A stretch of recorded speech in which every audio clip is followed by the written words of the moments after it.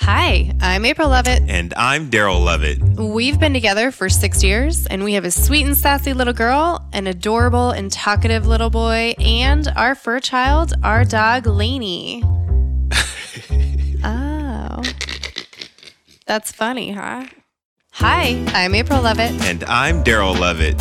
We've been together for 6 years, and we have a sweet and sassy little girl, an adorable and talkative little boy, and our fur child, our dog, Lainey. That's right. We also work our 9-to-5 jobs together, we teach together, and we own the Lovett Company. We do so much together, and we wanted to share some of our tips and tricks for living out our 24/7 relationship. That's right, a relationship that is all day, every day. Plus, we wanted to share with you how we managed to run our business alongside full-time jobs and still find time for kids, chores, and fun.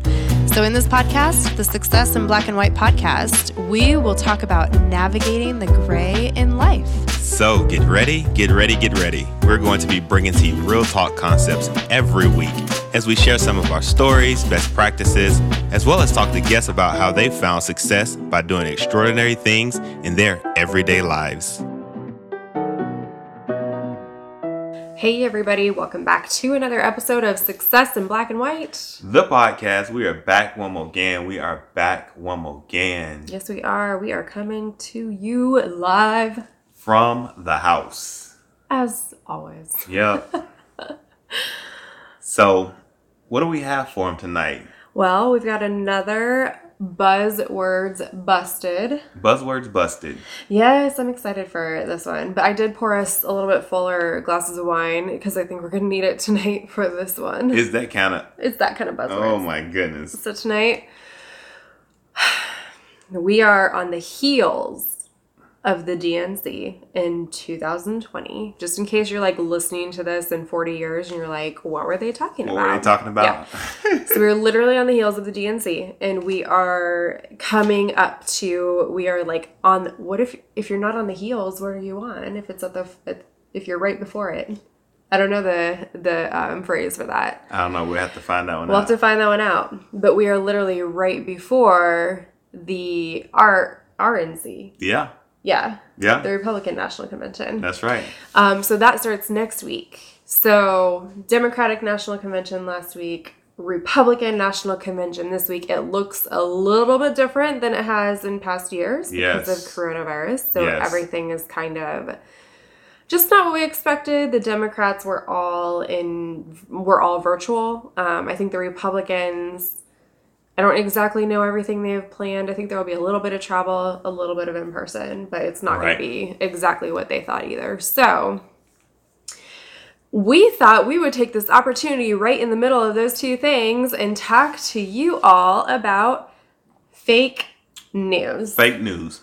So it's one of those words that has reared its head recently within the past couple of years. Yep. And it's one that a lot of people have kind of taken and made jokes of, and you see them in the memes, and you hear people using it all the time in so many contexts. Yeah. And I'm glad that we're going to talk about it, and I think that we're going to do justice with explaining to you the history behind fake news and historical context behind the buzzword fake news that's being used, that has been used, or that has been recognized more so in the recent history. I feel like people tend to, like you said, either think it's a joke or dismiss the term altogether since Donald Trump started infamously using the term fake news all over the place. And we'll talk a little bit about why he does that. But I just feel like this is a really good episode to stick in right now. We are right before the presidential primary election. Right. What are we? August. Yeah. So November is the primary election. We're coming up on it. And I just feel like there's an uptick in the amount of political stories that we hear about and that we read and that you see on social media.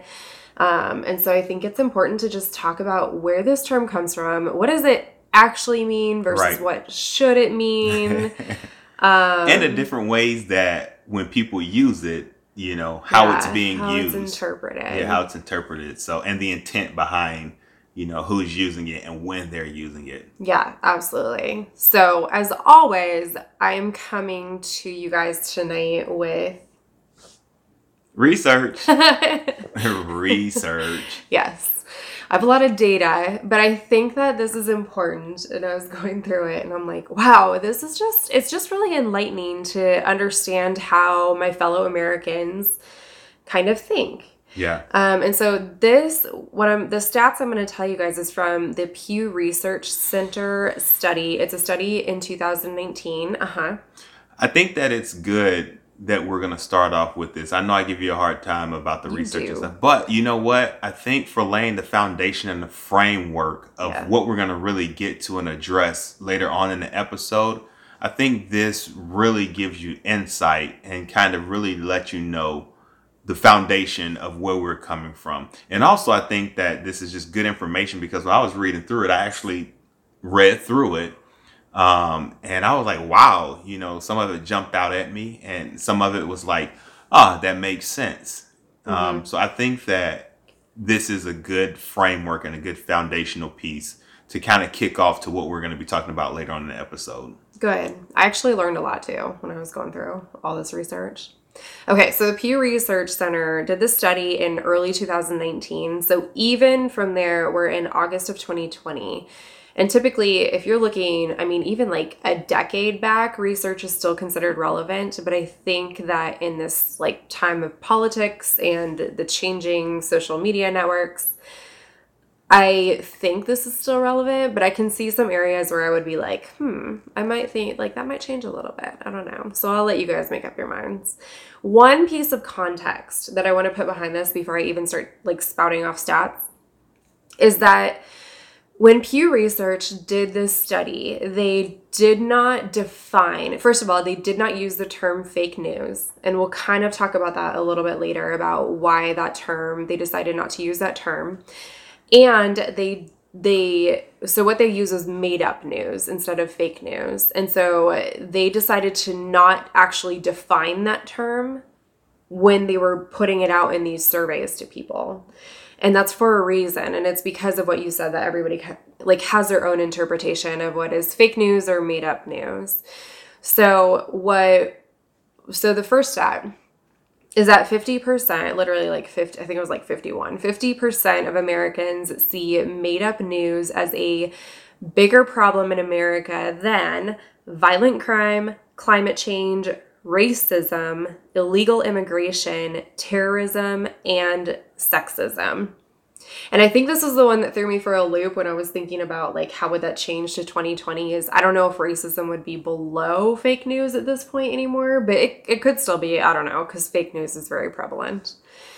I think that when you're talking about when this was done and the statistic that you just gave with racism specifically, I feel like it's still kind of in line because of how the narrative of the different components of how racism is being talked about and addressed.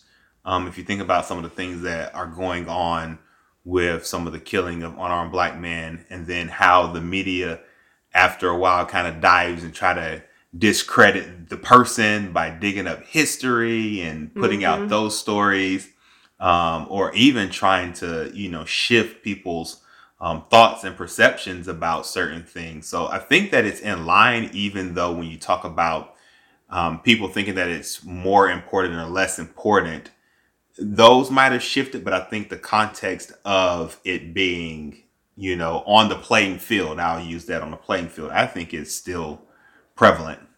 So it may inform racism or inform these other issues. Right. Okay. Some more stats. Most Americans see made up news, as Pew Research says, as detrimental to the country's democratic system. 68% of Americans say that made up news and information has a big impact on their confidence in government.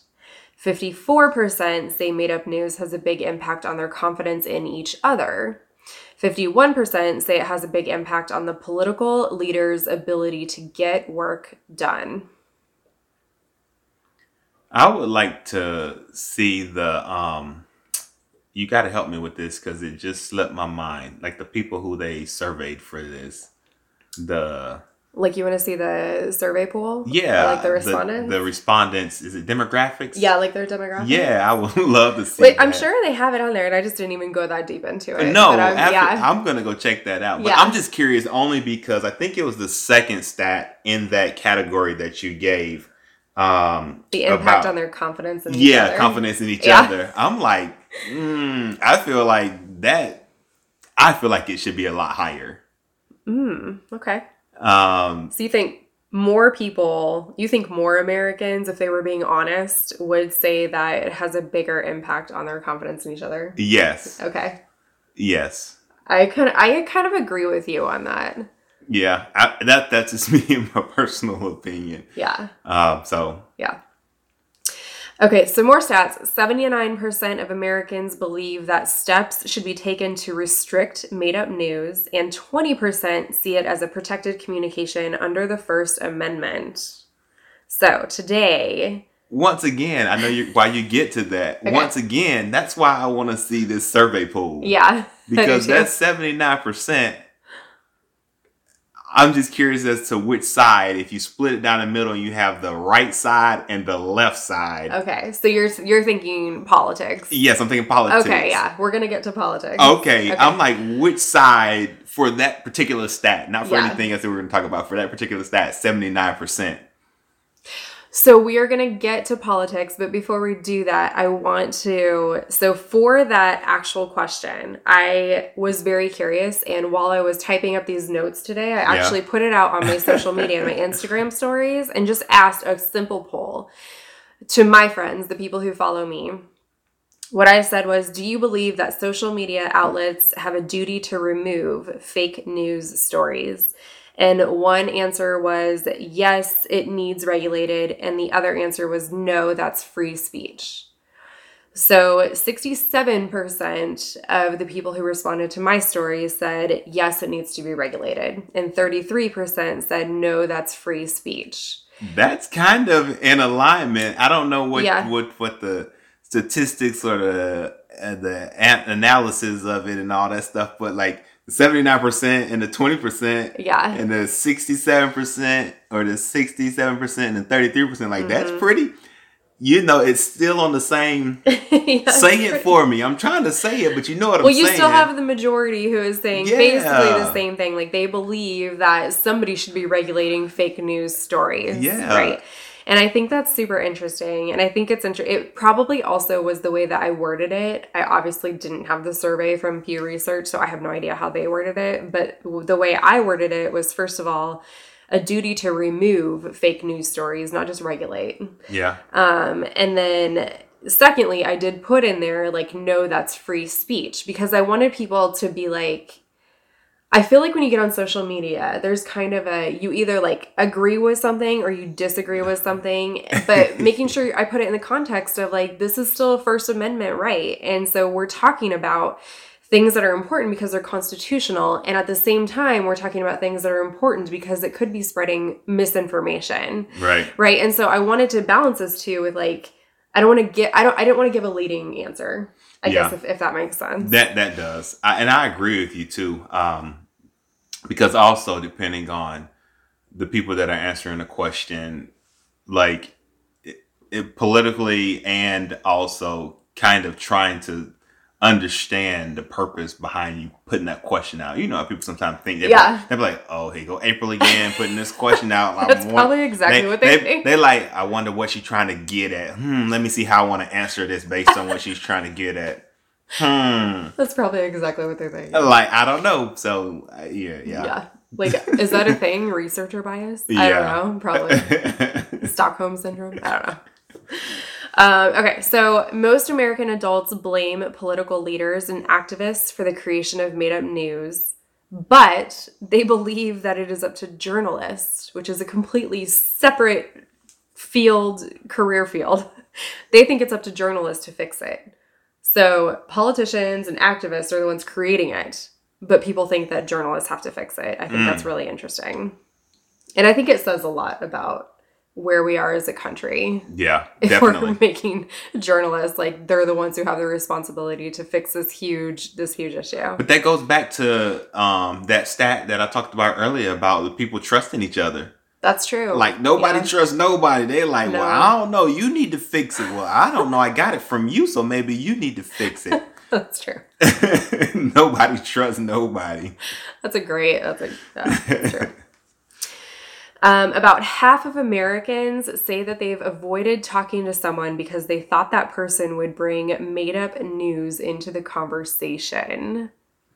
This one makes me, I want to see what demographics said this. Yeah, definitely. And we kind of had a small side conversation about it, about how, sometimes people just take headings and titles, which I know we'll talk about a little bit more later. Mm-hmm. And then they create their own news. Their own narrative. It's easy to do on Facebook. Yeah. And all they take is a title or, a quote that somebody put, and they make up an entire story. Yeah. The worst, not even clickbait. Clickbait is bad. Yeah. Memes are the worst. Oh my gosh. Yeah. They're the worst. Sometimes they're funny. I enjoy myself a good meme. I'm not knocking memes altogether, but memes are the worst, I think, for this because it's like clickbait, but you can't even click on anything. And so people just share it and then they share their opinion and it may not be the entire story. Right. And it's a meme. And it's a meme. Oh, man. Which sometimes are very funny. Yeah. I'm not knocking them. They are funny. Some of them are funny. But what's not funny is when somebody take it and decide to share a whole story that they made up based on a meme, and they have no historical context, no evidence, no statistics, no data. Oh, I don't like that. And they out here talking about a meme. We talking about a meme. Meme. Yeah. Look, I'm not, I think people can have their opinions, but I prefer when people share, and if you guys follow me on social media, you will see that even if I share an opinion, I'm sharing history and data behind it. Yeah. I don't know. Also, people can share their opinions. Yeah, one of the things though, I kind of follow you a little bit, but I can't engage really because I ain't got time to be going back and forth. I just don't have the time to be going back and forth with these people. But one of the things that I do like that you do, and sometimes I be getting mad, I be wanting to talk to some people about coming at you sideways. But anyways, that's for another podcast. That's another podcast. One of the things that I do admire and like that you do, and I wish more people did, is you state that this is my opinion, but then you also open the floor up for discussion. Yeah, I don't shut people down unless they're rude. You never rude. say, this is it, and I'm telling you, and everybody else, if you don't like it, unfriend me. Yeah, no, I don't. Don't follow me. Hey, help me see it from your perspective. Let's discuss it. And I do like that. Whereas I see a lot of people who take a meme and be like, if you don't agree with this meme, unfriend me. Yeah. And I'm just like, oh, is that serious? Yeah. I just be like, scroll.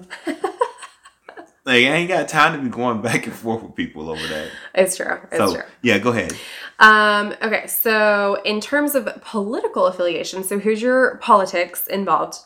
62% of Republican or right-leaning independents say that made-up news is a very big problem, while 40% of Democrats or left-leaning independents say made-up news is a very big problem. So it's a much higher percentage of Republican identifying individuals saying that made-up news, quote-unquote, is a big problem. Yeah, I can see that, though. Yeah, I mean, if you think about it, especially if we're talking about right now. Yeah. Their selected or chosen representative. Yeah. Is kind of leading the forefront with that. So I can understand where, as of right now in today's time, that scale is tilted like that. Yep, I agree. That's not hard to see at all. Americans' way of dealing with made-up news are different as well in regards to how politically aware they are. I thought this was very interesting. So America, and it's not saying politically aware as in one side or the other of the bipartisan divide. It's saying just overall politically aware. So no matter how you identify. Americans who scored higher on a quote-unquote politically aware test are more likely to do their own research of the facts behind a story, and Americans who scored lowest on this quote unquote politically aware test are more likely to pass on made up news stories and reduce their news intake overall. I read that and I was just kind of like, ooh, but I tried to stay away from it because I have my biases and I believe that, typically people who probably scored higher probably read more and they probably know more and they probably have more of that data and more of that research and more of the information behind it. Mm-hmm. So, of course, they probably scored higher and they probably will read or learn more about something before they fully commit to it. Yeah, I think that makes sense. I was like, and when I said about my bias, I didn't want to like lean one way or the other. I tried to stay neutral with it about the other part of the statistic that was mentioned. Yeah. Well, I think I wasn't surprised by people who are, I think for the same reason you said, people who are more politically aware will do more fact checking. I think for the same reasons, they probably, if they're more politically aware, they're doing more reading, they're doing more research anyway. Mm-hmm. I wasn't surprised about the people who are less politically aware, just like simply passing on news stories without fact checking them. That didn't surprise me either. But the thing that did surprise me is that they then reduced their news intake overall. Yeah, because want me to tell you what happens? And this is just Daryl talking, y'all. So I ain't got no statistics behind this, no research. But this is what happens. Yeah. I think that they stop the intake of the news because they're the ones who are sitting up here having all these battles with people. Mm. And then it's just a disconnect. And there's like, whatever. And then like, not only do they shut down to the people that they're going back and forth over this information or lack thereof, then they're just shutting down. It's like, well, I know I'm right. And to them, they don't feel like they need to further educate themselves. Okay. So I feel like that group, that's one, maybe not up to speed or up to par on the information, don't have it to conversate about or to discuss or to have dialogue about. And then when they get into a conversation, it turns into a confrontation. And they end up shutting down with that person. But not only do they shut down with that person, they shut themselves down to attaining more information, which is what they really need to do, which could probably happen during an open dialogue. That makes sense. That's very good critical thinking. I think that's smart. Yes. Yeah. That was me, y'all. No research, no data behind that. But that's just Daryl. That was you. So now that we have talked about the made-up news genre from the Pew Research Center, where they absolutely refuse to use the phrase fake news, let's talk about fake news. Yeah. Let's put some context behind this term that we are talking about today. Go ahead and give it to the people. I'm ready for this. Okay. So first of all, fake news, this term, we already kind of alluded to this, but this term means very different things to different people. And so we are going to go into a little bit of history, but let's talk about current day. The actual term, quote unquote, fake news, Donald Trump credits himself with making up as it pertains to the news that may not actually be fake. Like it may contain facts and empirical data, but he, regardless of if it has truth behind it and data backing it up, he will still call it fake news if it is any news that casts him in an unfavorable light. So we saw this, we've actually seen this over and over again since 2016. So for 4 years, we've seen Donald Trump call any news that is not favorable, good for him, he's called fake news. Whether it's fake or not, and maybe some of it is fake. A lot of it is probably not fake, but he does call it fake. So this term, he says he coined the term, so he's very proud of us. Actually, Hillary Clinton, and I do have I will post, by the way, all of our research and all of our studies and stuff in our show notes because I have all of those and I saved them all. But actually, Hillary Clinton said this term on the political stage a few days before Donald Trump ever said it in the political or public arena at all, which I just thought was interesting, not to like go toe-to-toe with Democrat versus Republican candidates and who's saying what, because in 2016, that was a whole other circus. Yeah. But I just thought that was very interesting. So now, I think that term has been put out into the public atmosphere. It's been put out into the political arena by certain actors like Donald Trump and certain other political actors on the political stage. Now it's made it okay for other people to refer to fake news as something that they just don't like. It doesn't refer to if it's actually fake or if it's actually true, like factual versus not factual. It's just like, it's fake news because I don't like it and I don't like hearing it, even if it's true. Or I don't agree with it. Maybe it's maybe it's like on the line of like, there's some data, but some of it's opinion. So I don't like it. So I'm going to call it fake. So there's a lot more of just like for the main reason of I don't agree with it, whether the data is there or not. People have been using the term fake news for 4 years. Absolutely. And like I said earlier when we started off in the podcast, that a lot of people have taken it now and it's just like a joke. It's kind of like if someone does something that they don't want to talk about, they're like, oh, don't worry about that. That's just fake news. Yeah, that's a fake news. Oh, don't worry about it. It's just fake news. You know what I'm saying? Like, for instance, I got a buddy, right?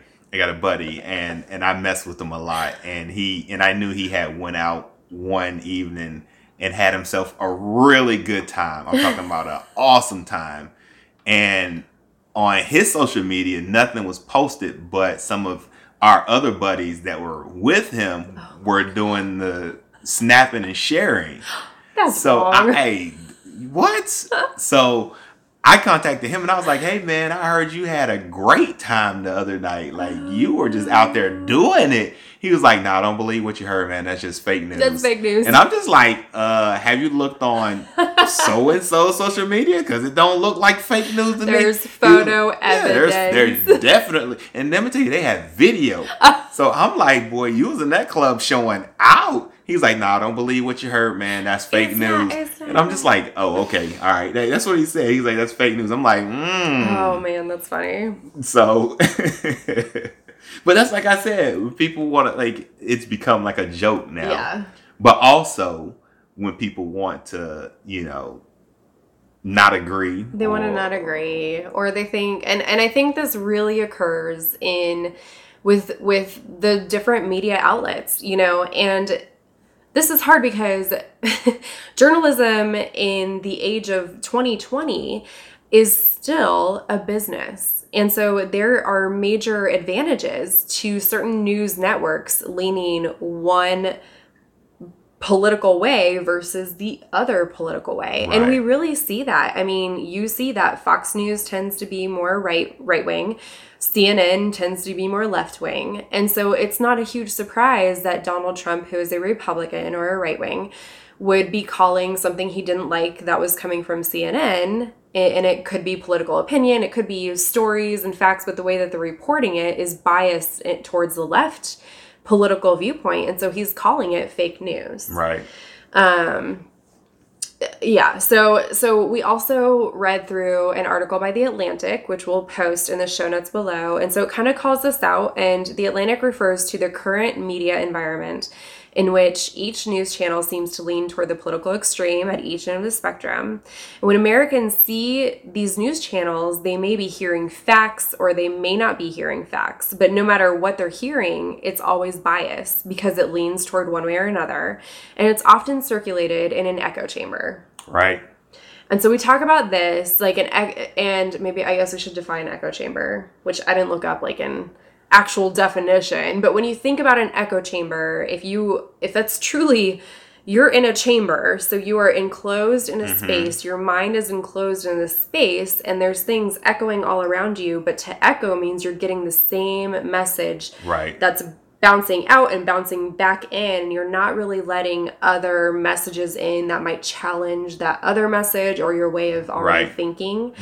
And so that's when people say echo chamber, that's typically what they mean is you're just in one realm of this messaging that's coming at you and you're not stepping outside of that. Right. Let's see. So for other Americans, quote unquote fake news may mean stories that are reaching that do not have actual data or factual information or include conspiracy theories.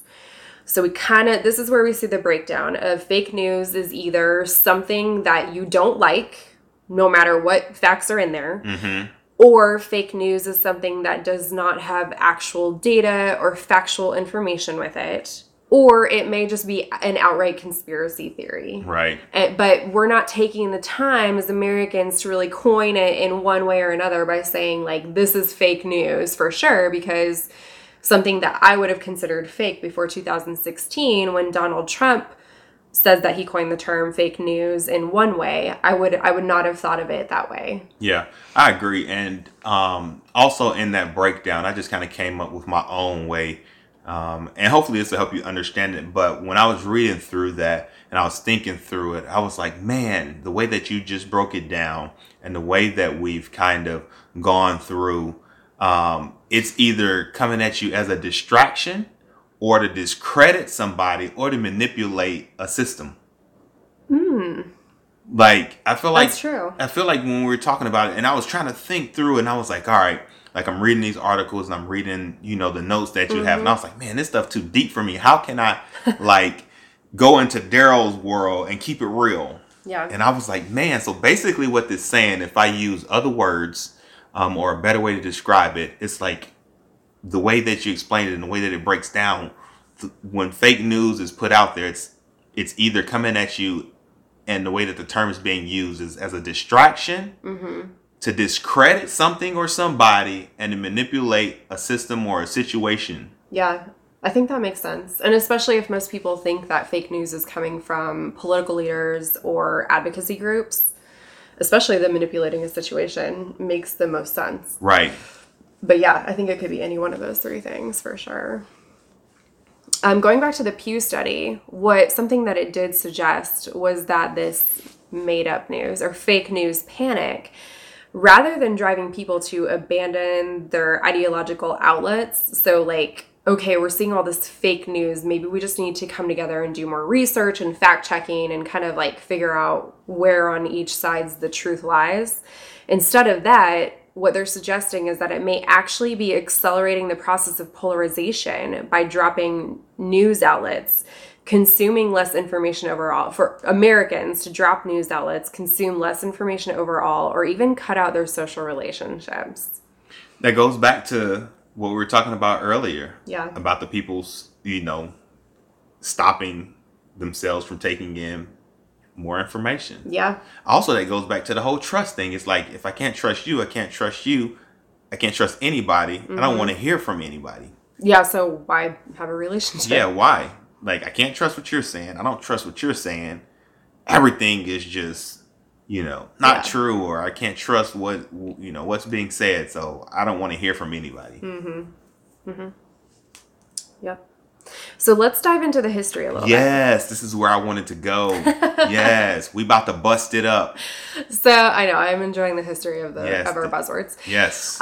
So I feel like, especially maybe for a younger generation, but I don't know, because we haven't had this term really thrown around in the media very much lately, this is honestly the first time I've really heard it coined in my life was in 2016.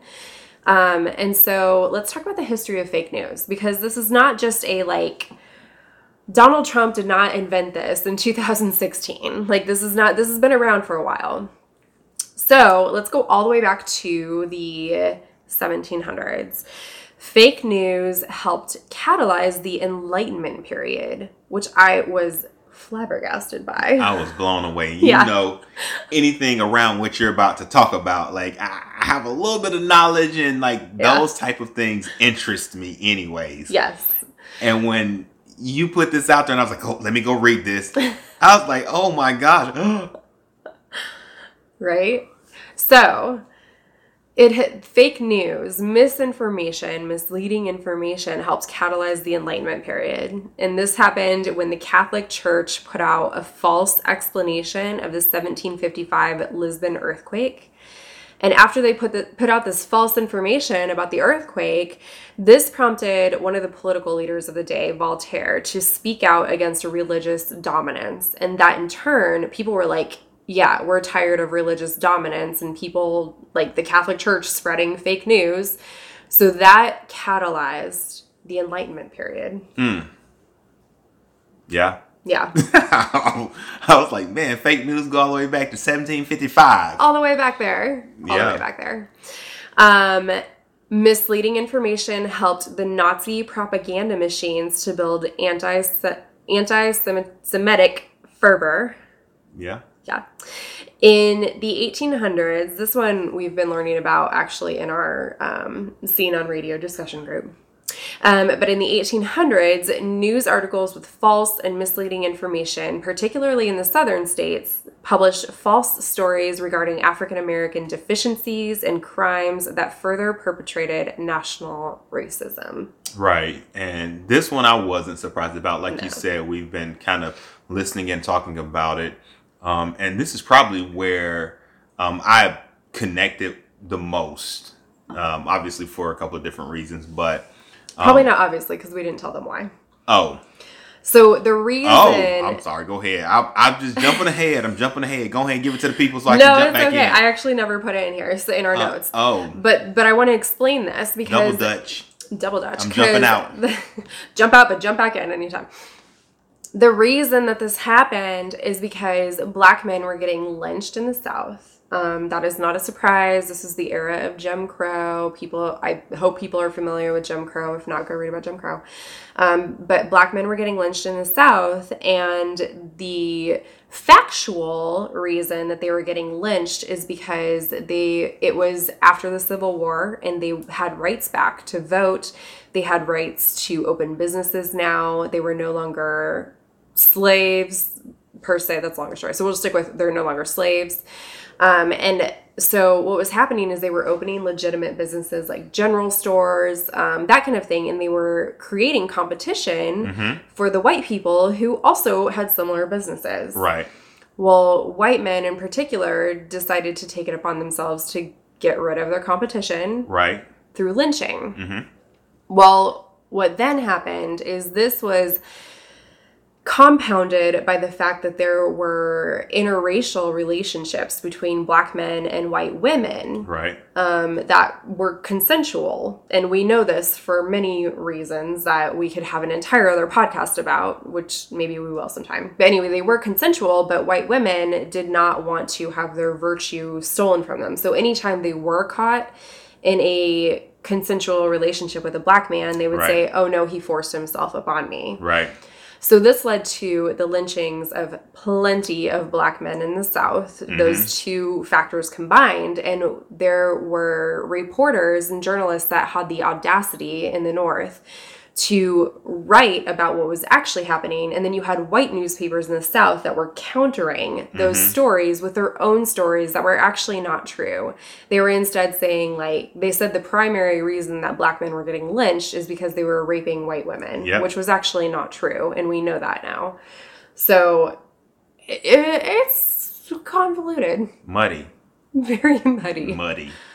But yeah. Very muddy. So yeah, that's why. So back to where we were. I'm jumping back in now. So jump back in, double dutch it. Yeah, that's why for me, personally, I was like, all right, I'm with this because I've been doing the research, us together, and been listening and learning a lot about this.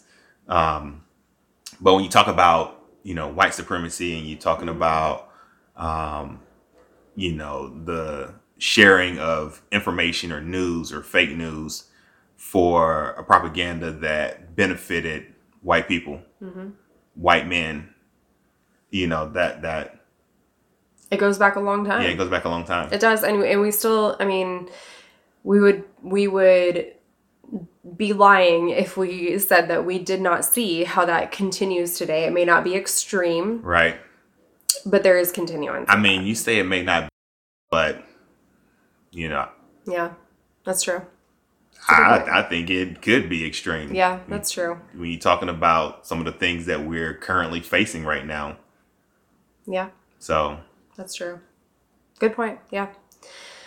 Okay, so then in the 1890s, this is also very interesting. In the 1890s, a practice that became known as quote unquote yellow journalism revivals. Gosh. Not revivals. Yellow journalism actually led rival newspapers to compete over audiences, and they did this through sensationalism and by spreading rumors and they would just like espouse these rumors everywhere as if they were true, but they weren't true. And the funny thing is, these not true or false fake news stories played a role in leading the U.S. into the Spanish-American War of 1898. Yeah, that was new for me. Mm-hmm. I was like, whoa, this fake news thing go way back and it's deep. It is for real. So after that, this was like a common practice, especially among rival newspapers. I didn't put this in the notes, but I was looking through earlier when we were eating brunch this morning. I was like, oh my gosh, look at all these news stories that go way back. There was one where they were reading H.G. Wells. And it's Another World. Oh, that's not the right title of this book, but H.G. Wells wrote a book about aliens that were coming to Earth from Mars. And they read this over the radio in like the early 1900s, early 1800s. People believed it.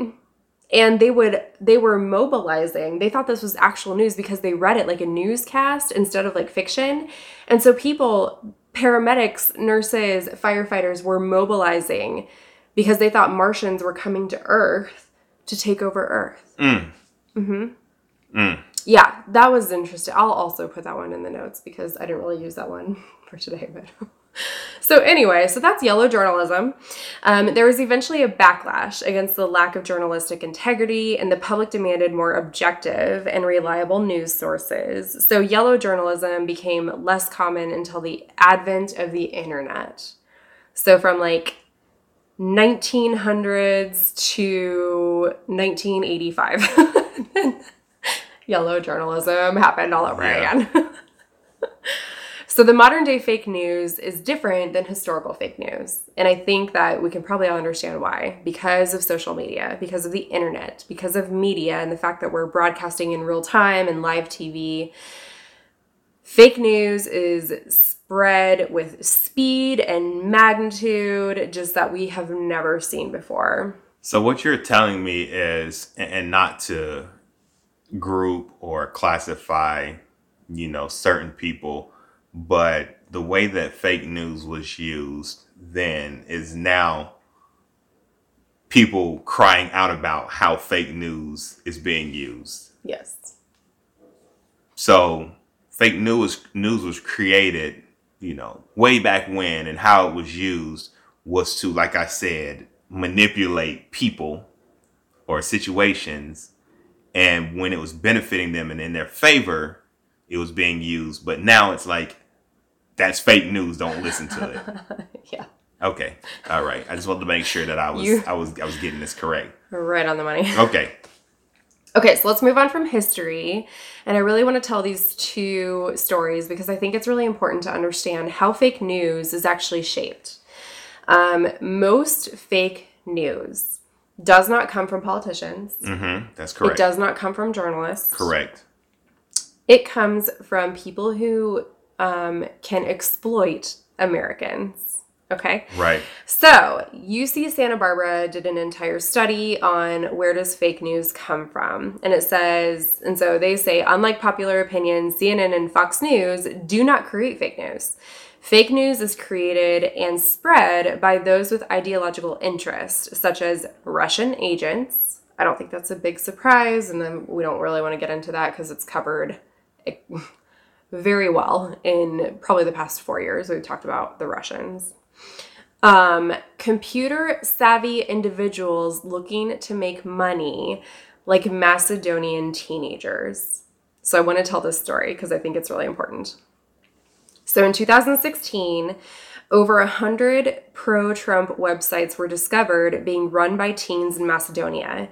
Some tricked Trump supporters into donating money to the cause, while some ran sensational clickbait headlines of stories that had zero substance.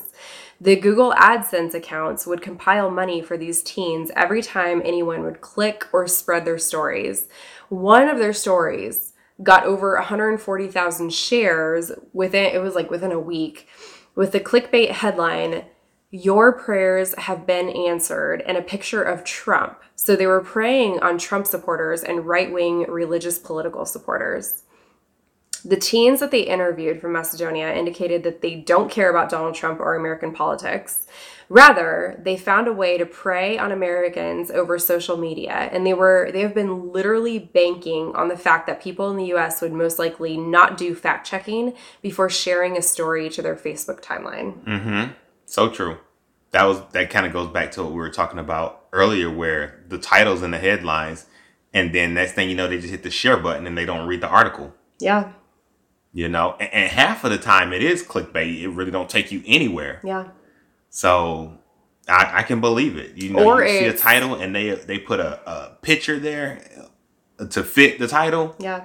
And there's like, oh my gosh. Next thing you know, they share it to somebody else or share it, you know, on their page. And it might be like, I have been guilty of clicking a few of these that I'm like, what? And I'll click them and it's like 3 sentences, maybe 5 sentences. Yeah. And it doesn't really say anything except just reinforcing what the title says. And so that I'm like, well, this isn't responsible, you know, journalism. Why did I click this? But not realizing that's probably one of those sites. So I have another story, because this doesn't just happen in Macedonia or the people from Nigeria who try to trick people into getting money. Like, it's not just outside the United States. Right. So average Americans have also figured out the game, and they also contribute to fake news stories. So one man in suburban Colorado used WordPress to create the website Denver Guardian. It's a website that runs real-time weather, so the weather is real, and entirely fake news stories that are intended to prompt sharing through clickbait. In 2016, the #1 headline from the site was, FBI agent suspected in Hillary email leaks found dead in apparent murder-suicide. In 10 days, the story got 1.6 million views. So they banked off that. When real journalists went in on the hunt for the person who was running the site, he openly did an interview, and he stated that he was surprised how quickly fake news could spread and how easily people believed it. He wrote one fake story about how customers in Colorado marijuana shops were using food stamps to buy pot. What that turned, and this is his quote, so this is from the guy who created that fake news story. And he said, what that turned into was a state representative in the House in Colorado proposing actual legislation to prevent people from using their food stamps to buy marijuana. It wasn't even a thing. It never happened. It's just something that I made up. The guy behind the fake news site owns quite a few others. Him and his lead writers make between $10,000 and $30,000 per month by circulating the stories through primarily right-wing and pro-Trump forums. Wow. Wow. So this is where it comes from. The real fake news. You know, we talked about the CNN and the Fox where, you know, it may or may not be fake. It just may be the delivery or the agenda behind how things are, you know, phrased or reported on. But when you talk about like fake news, like the real fake news, you got these people sitting back behind their computers in the AC making $10,000 to $30,000. They just write like 4 sentences. Wow. That's oh yeah, this happened. And how many people are falling victim to this, which is helping them make the money? Like, you know, quick clicking the button and sharing. Like, actually read the article, educate yourself. Yeah. But that's crazy, man. Yeah. $30,000 a month for just coming up with a fake story and putting it out there because they know gullible people will click on it. Wow. You write really well. How much is a WordPress site? WordPress is the same as the site that we use. You know what I'm saying? Yeah. You write really well, and I'm pretty creative. I know, but I do facts, and people don't like data. They don't like facts. They don't like this. They don't like it. It's not clickbait. It's real. Good gracious. $30,000 a month, though? Hey, I can put some fake news out there for $30,000. It's true. We found Jimmy Hoffa. Are you crazy? Shoot, for $30,000? Clickbait. Okay, so there's 2 more sections. I know we're going a little bit long on this one, but I think it's worth it. It is definitely worth it. Come on, let's finish getting the game. So I want to talk now about the way that fake news spreads. because it's not quite as simple as like through Facebook or through Twitter or whatever. But although those are the methods or the platforms in which it does spread. But there are 3 ways that it actually does spread. And that the first one is through bots. And so bots are literal robots. They're devised computer programs, and they're set up to have fake accounts on social media. And they're set up with the primary purpose of spreading misinformation in order to collect advertising dollars or donations from unwitting humans. Right. As of, this was, I think, end of 2019 from UC Santa Barbara. As of end of 2019, there were 23 million bots on Twitter. There are 140 million bots on Facebook. And there are 27 million bots on IG. So bots use algorithms to help themselves learn and mimic human behaviors, and they are automated and systematic. They never get tired. They don't have human emotions. They don't get mad or frustrated. They never get offended, and they just keep spreading the stories and help their programmer cash in. Wow. So all those friends you think you have? And everybody's like, oh man, is Aunt Clara a bot? Yeah. All those friends you think you have? Uncle Jimmy, he's a bot. Yeah, exactly. Oh my goodness.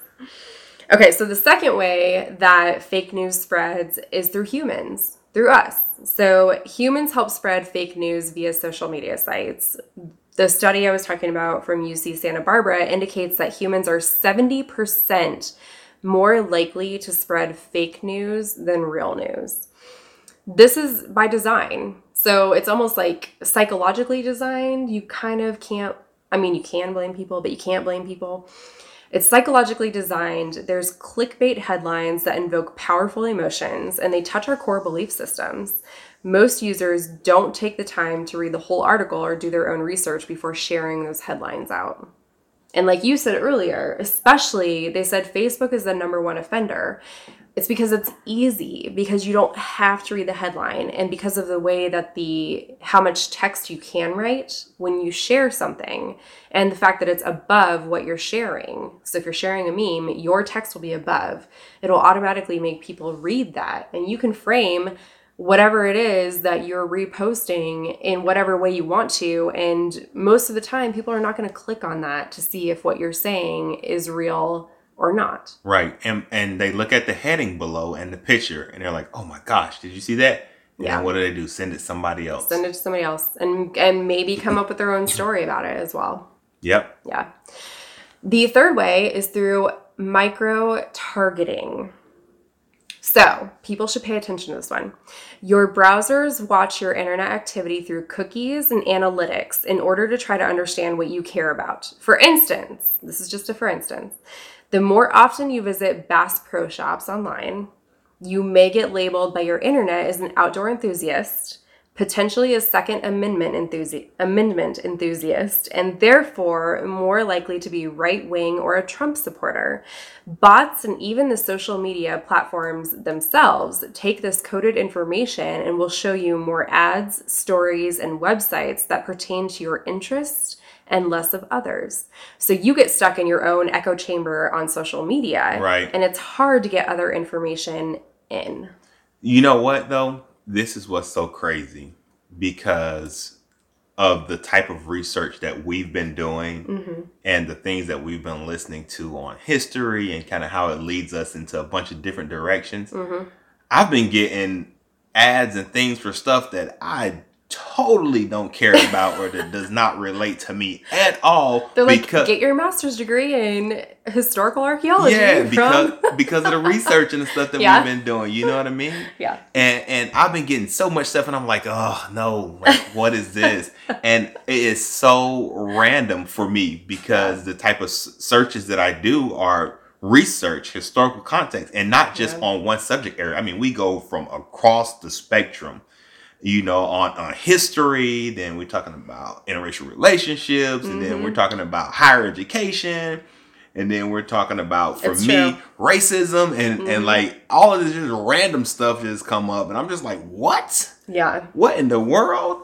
So for us, if you want to mess that algorithm up, do what we do and start just researching and learning more Best about baby lotion. everything. And Best Excel formula. You'll get everything. Racism. Yeah. It's like, yeah, that's true. Yes, but that is how fake news kind of gets pushed out into the world and recirculated so quickly. Do you think, this is my question to you, do you think that there are some populations that are more vulnerable to fake news than others? I do. I think that the mainstream, the younger generation, because a lot of the information that they get and how they get it typically comes through like culture. So, like, I don't want to say like hip hop, but like, culture and things that go on. Mm-hmm. That's kind of where they pick it up and that's where they learn it from it. And those are some of the things that are entertaining to them that matters. So if someone can tap into that and drop some fake news in there, it just kind of rolls with everything else that's going on. You know what I mean? Mm-hmm. So I do feel like that group, and it's not specifically around a certain, race or anything like that, but just culture itself. Mm-hmm. And anyone that's kind of immersed in that. Because I have friends that like I know and I watch and see some of the things that they post and how it comes through in the memes and who are the creators of those memes, if they give them credit. And I'm just like, I see it as all like culturally related. Mm-hmm. And also that's where some of the misinformation is coming in, or the, perception of certain information is coming in. And I'm just like, I get it. It makes sense. Like, I'm going to ask you to just not rely on that, but to also do your own research and not just the cultural. But then also there's a lot of pride in that, because we were talking about it earlier in some of the, the news outlets and media outlets that don't really share certain sides of the story. And the culture feels like they have to do it for the culture. Yeah. But also it creates that bias and it puts you in that, that echo chamber. So that's just my own personal feeling, and from a lot of the people that I associate with. So that's where I see it at the most. I was going to say, we have very, very different social media timelines, friends, followers. People we follow. Yes. It's very, very different. So on my side, that's kind of where I see it at. Because my side, I'm like, it's the complete opposite. Oh. I'm like, again, and not to like put a stereotype or anything, but I would say that it's people who are maybe in the little bit older age range, who are not used to having, the internet constantly at their fingertips, or maybe not used to doing research over the internet. Maybe they don't know that you should use Google Scholar to get empirical research versus like Wikipedia. Not that Wikipedia is always bad. Sometimes I use it. But I can see that when I'm going through your timeline. I don't be like, when I say this, like, I don't want it to be taken the wrong way, because I don't smack old people, but I just like, oh my gosh, I just want to smack you. Like, you actually shared that on my wife's timeline. Like, you actually, I'm just like oh my where God. Did like, you even what are you thinking? Like, I want to smack you, but I also don't smack think about old this people. But yeah, is that for older generations, they may not be. There's not really a PC way for me to say this. Say it. It may be that, like, once you're set in your ways, it's hard to change your ways. I get it. Does that make sense? You ain't got to say that, PC. I know. I'm not trying to, like, be offensive. I just think, even for me, I'm noticing, like, the older I get. Can't teach your old dog new tricks. That's what I was going to say, but I didn't want to say that. But I feel like even for me. I said it. The older I get, there are things I'm just like, I just don't want to change that part of, like, I'm just going to hang on to this, right? And I think probably the older you get, the more you want to hang on to things and not have as much of an open mind about other things. Yeah. I don't know. Anyway, I want to get to... Yes, come on. Yes, I know we're getting close, but I want to get to this last part is how can you protect yourself? Right, let's do that. We want to leave you with some nuggets. Yes. Okay. So in thinking about fake news, I think that there are efforts. What I said was I reached out to the people who followed me on Instagram. Some people think that social media should be, they should be regulating fake news posts. Some people think that they should not be doing that. Either way, there have been some crackdowns on all of social media to try to take away as much misinformation or poor facts, fake news as they can. It's not always going to happen, and there's always bots, right? So some things that you can do to protect yourself is be vigilant about fake news websites. Fake news authors have a very vested business interest in getting as many people to click on their site as possible. So they often will name their website something similar to a reputable organization. For instance, a mirror of the New York Times website, which is www.nytimes.com, is the fake news website www.nytimes.com.co. And so it's a mirror, it just has a few extra characters at the end. So you really have to check the websites that you're at. You should do that anyways, though. Even when you get them in your email and you see who it's coming from and you look up there and you're like, what? I got an email from xyzppqrst.com. I'm like, what? Please check them. But they have a name in front of it, though. So the name looks familiar and it's like, what? Yeah. Please check them. Yeah. PolitiFact and Facebook put together a list of 330 fake news websites that they could identify. So we can drop that in the show notes. Fact check before you share. So take some responsibility and fact check your story before you share it. Protect your technology against abuse of cookies. One way is by installing an anti-tracker software. Another is simply by logging out of one website before jumping on another to avoid carrying over your personal history, especially to social media outlets. I'm not good at this. I have like 17 browsers open at the same time all the time, so my cookies are everywhere. One last note that I thought was important in talking about like communication via fake news in the time of political, whatever, is just to think about, it's important that we value truth, right? And so if you see somebody passing on fake news, yes, value truth, value facts, value data, but also correcting people can be very delicate. So, and I think that people get very defensive about the things that they believe, and they may believe a lot of things that they don't want to do fact checking for. But I still think it's important to be humble if you decide you're going to approach a conversation with somebody, and just like maybe go back and listen to our communication episodes before approaching people about their passing on of fake news or values that are just not. Yeah. Right. Yeah. Yeah. Okay. So that was a lot of information. That was. So we're gonna wrap it up real quick. Y'all know I like to kind of bring it full circle. So we talked about fake news. Fake news is not a new thing. No. The concept of fake news has been used all the way back to 1755 is what we tracked it back to. Mm-hmm.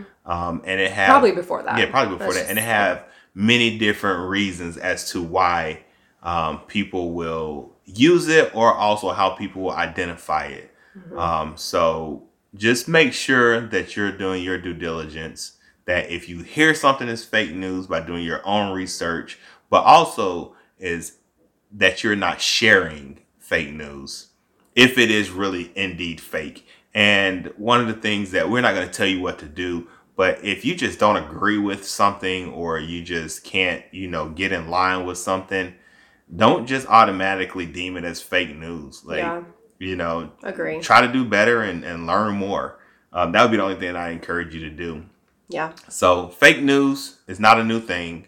And we wanted to bust that buzzword. And I think tonight we did. Yeah. With kind of giving you some of the context of where we are in creating the framework for right now in 2020, but also giving some of the historical context of how fake news has come to the forefront from way back to where we started 1755 until now 2020. So that's all we got for tonight. Yes. Until the next time. Bye. Peace.